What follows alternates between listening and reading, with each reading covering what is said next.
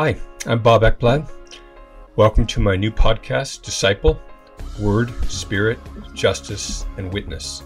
Today I want to talk with you about one of the first times that the word disciple appears in the Bible, and it's in Isaiah chapter 50, verse 4.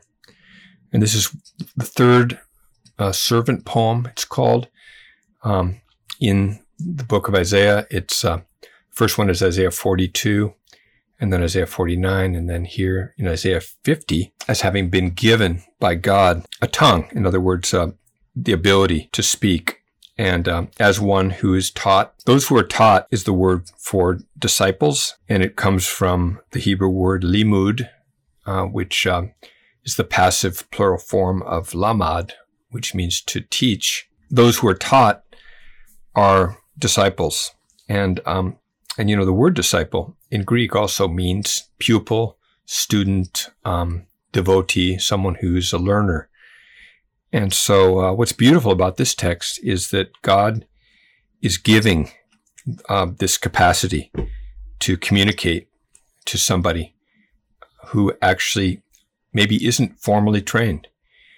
And this is super encouraging to people who aren't formally trained, who feel like the only way they could be a disciple or a serious sort of agent of transformation or change, or a pastoral worker, or someone who can make a difference is if they're educated. And a lot of the people we work with are people that have not really been through very much formal training. Like in Honduras, where Tierra Nueva began, our work was mainly with illiterate adults. And if people had education, usually it was like 3 years of school, and most of the people couldn't read or write. And then here in Skagit Valley, a lot of the people we work with, most of them haven't graduated from high school. Some of them may have GEDs, which is like the high school diploma equivalent, but many of them have gotten it in prison, or they've just gotten it along the way, but they haven't gone beyond that. And so there's a feeling of inferiority often when it comes to, you know, just learnedness. And so here we have just a super encouraging idea that actually it's God who gives this capacity to communicate, to speak. And so it's up to us then to receive that and to step out in faith. And so the Lord God has given me the tongue of a disciple, that I may know how to sustain with a word the one who is weary. So how do we sustain with a word someone who's weary? You know, a lot of times when we think we know what someone needs to hear, it doesn't go very well. I don't know about you, but I'm often told by some of my kids, you know, Dad, hey, I'm not wanting an answer. I'm not wanting, you know, to know what you think in terms of a solution. I just need to be heard. And I'm like, yeah, okay, sorry. I don't know why, but I do have that tendency to want to fix things, and I want to give someone a solution. And often, what people want isn't a solution; they just want empathy. You know, they want me to come alongside them and just be in solidarity. You know, listen, and they need to feel heard. And maybe you're like that too. You need to feel heard. You know, you need someone who you can just share your heart with, who's just going to be there and not judge you and not try to fix you. And our people, you know, that's by and large what most of our people in our faith community feel like they want and they need, is just respectful presence. And yet at the same time, there is a time to be able to speak a word. And prophecy is really that gift from the Holy Spirit that allows us to speak a word that is going to actually go into someone's heart and maybe bypass some of the barriers and, you know, the censor that they have established, you know, based on their bad experiences, you know, maybe with teachers or with pastors or with people in authority.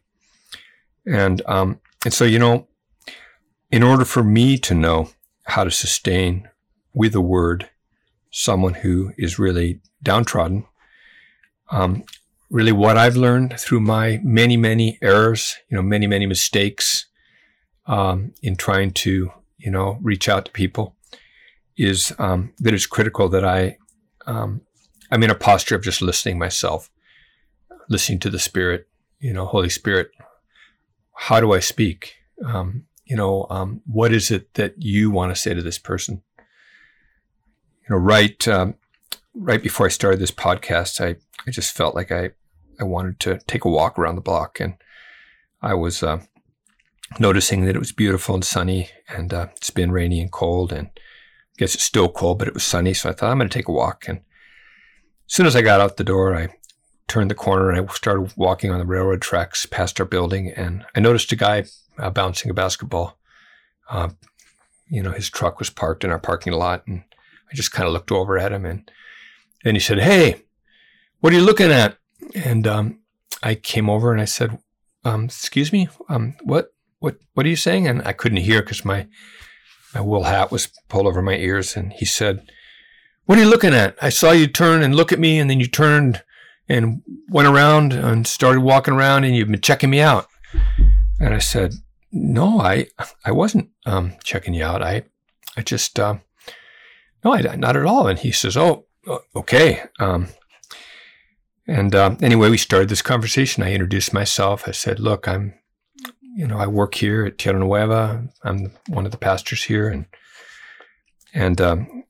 who are you? What's your name?" And we started this conversation, and turned out that he is the nephew of a man who I know very well, who I've ministered to in one of the prisons, who has been serving a 555-month sentence. And we were just involved in a clemency hearing, and we were able to win clemency for this guy who's now going to be released very soon. So I started talking to him just about this man. I said, "Oh, do you know Rogelio Vasquez?" And he says, "Whoa, that's my uncle. You're kidding. And how do you know him?" And I explained. And so suddenly we got into this long conversation, and some trust was beginning to build. And anyway, he started to share his life, and I realized just how sensitive he was to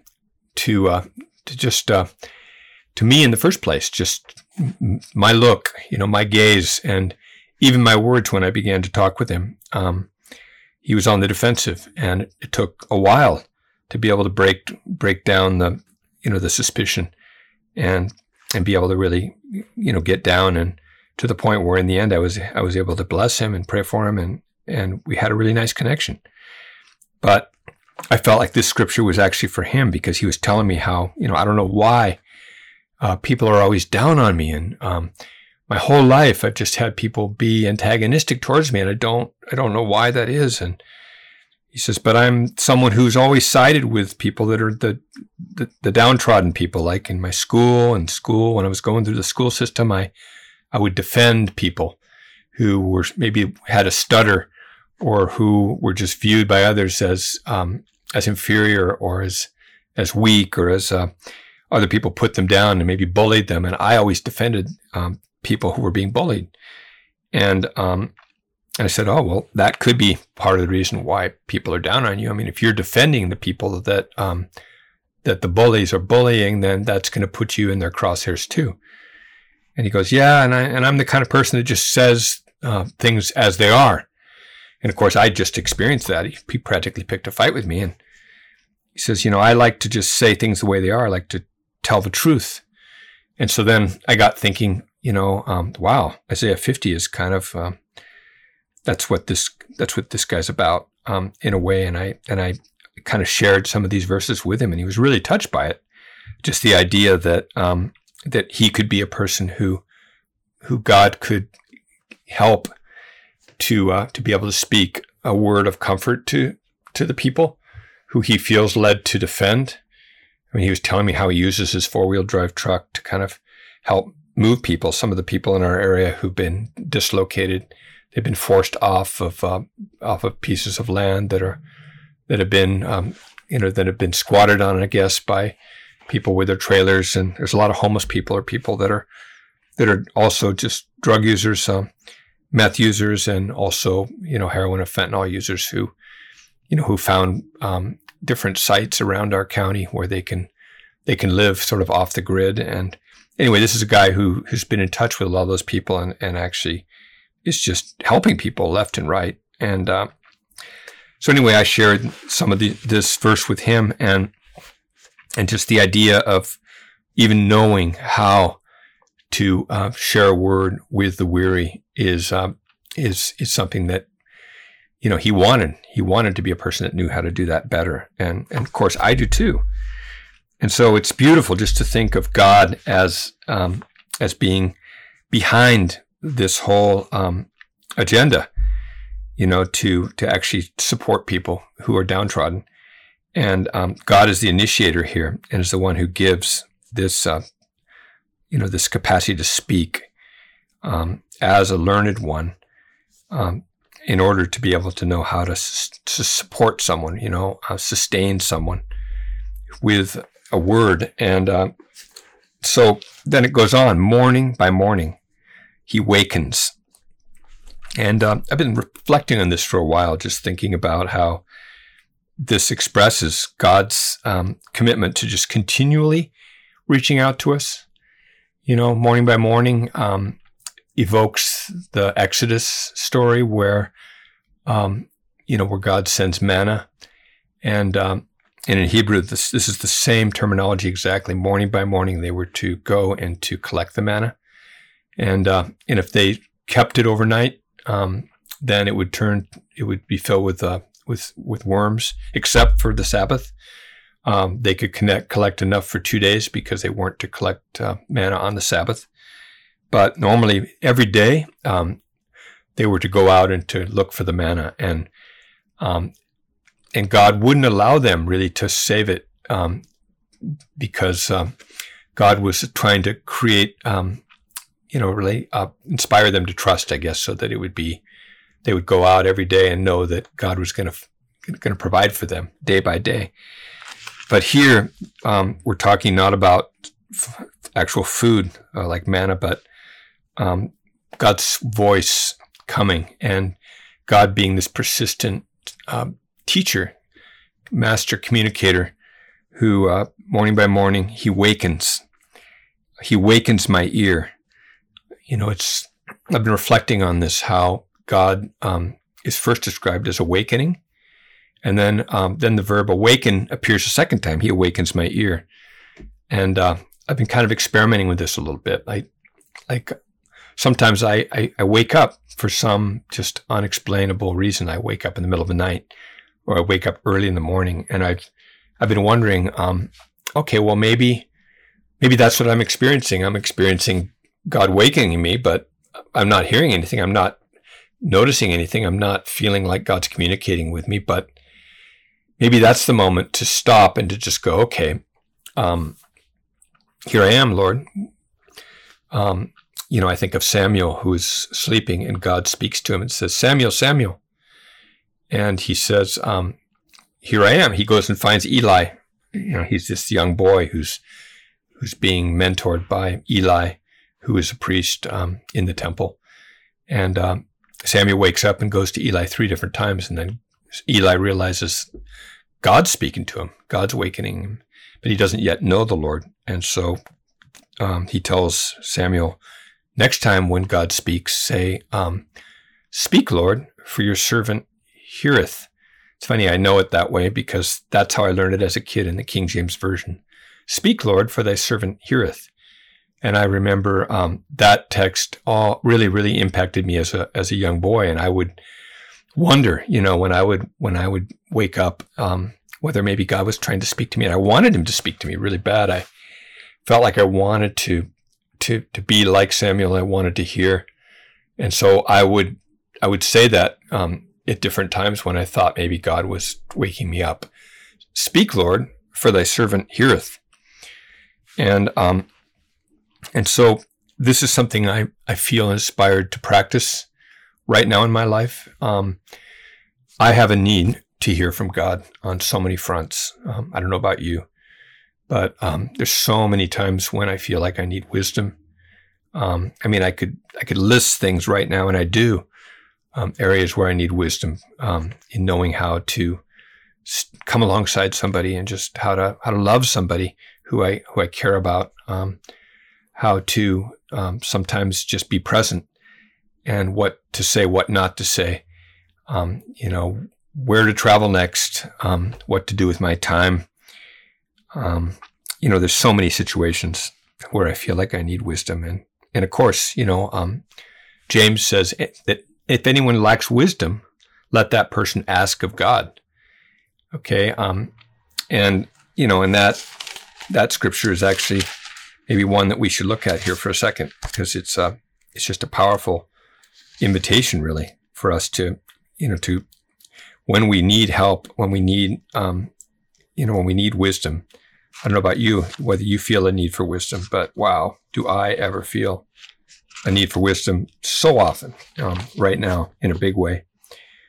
So James chapter 1, verse 5, if any of you lacks wisdom, let that person ask God, who gives generously to all without reproach, and it will be given to him. So do we notice when God is giving us this wisdom? Do we notice? Do we stop and pay attention and try to deliberately put ourselves in a posture where we're paying attention? Or do we ask without even stopping and pausing to see what God's going to say? I know that sometimes that's what I do, exactly. And that's why verse 6 is so critical. But let that person ask in faith. Okay, so faith, I think, is like let that person ask expecting, okay? With no doubting, for the one who doubts is like the wave of the sea that's driven and tossed by the wind. For that person must not suppose that they'll receive anything from the Lord. They're like double-minded people, unstable in all their ways. And so I think it's critical that we ask with faith and that we're paying attention. So, back to Isaiah chapter 50, morning by morning, God doesn't give up on us. God doesn't give up on us. God is persistent. God wakens my ear, and when I wake up and my ear is attuned, then I can hear as those who are taught, and that's exactly what it says. He awakens my ear. So first He awakens me, and then He awakens my ear. So I take that as an invitation that when I do wake up and when God has my attention, that then I try to incline my ear, so to speak, like be deliberate to open the ears of my heart. Because I don't know that it literally means my physical ear, although when I do need to listen to someone, it does involve my physical ear, doesn't it? But to have the ears of my heart opened up is really takes a deliberate effort. And so, in fact, right now, I'd like to just pray into this. God, help us to notice. Help me to notice. Help us to notice when you are getting our attention, when you're wakening us, when you're waking us up, because we're asleep a lot of the time. I know I am. Wake me up. Wake me up, Father in heaven. Help us to be able to notice when you are trying to get our attention. Open our ears at that point. Help us to be expectant that you're going to speak. We pray this in Jesus' name. So morning by morning, He wakens me. He awakens my ear to hear as those who are taught, to hear as disciples. And to hear as a disciple is actually to let ourselves be the beneficiaries of God's pursuit of us as teacher. The Lord God has opened my ear. And so now something's happened. The writer here is noticing that their ear is opened. And he goes on, I was not rebellious. I turned not backward. And this is really critical. Like when God is speaking to us, what do we do with that? Do we we postpone a response? Do we ignore God's voice? Do we doubt that it's God? Of course, we do need to have some way to discern whether it's the Spirit that's speaking to us. And maybe that's why there's a plural group here, those who are taught. We need to be in dialogue with other fellow disciples. But here, it's God who gives, and then God who awakens, and now God who opens my ear. And we have a place, a part to play now. I was not rebellious. I turned not backwards. It's interesting because, the word convert or conversion is epistrepho, which means to turn around. And it comes from the Hebrew verb shuv, which is to turn. And so we can turn towards God or we can turn away from God. And rebellion would be like turning away from God and just refusing. And but here, not turning backwards, but being willing to do what God is calling us to do is really important. And that's something that just happened to me when I was out there walking around the block right now. When I was walking and I saw this guy and I felt like God was saying, talk to him and offer to pray for him. And anyway, in the end, the guy just really received my prayers, and it was beautiful. And I could tell that really it was God who'd awakened me here in my office right before I was going to give this podcast to go and to take that walk.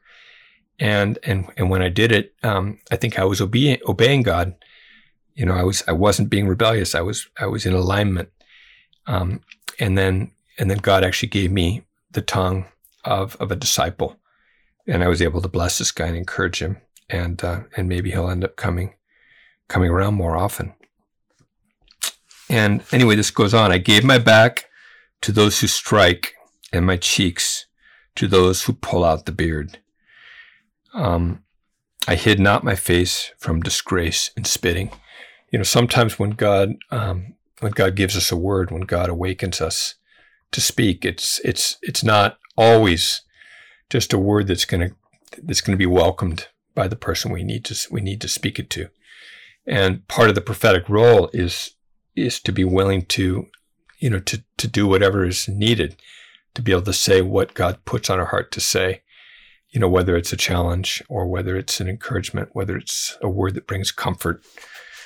In 1 Corinthians chapter 12 or chapter 14, we have this, Paul is writing about the gift of prophecy.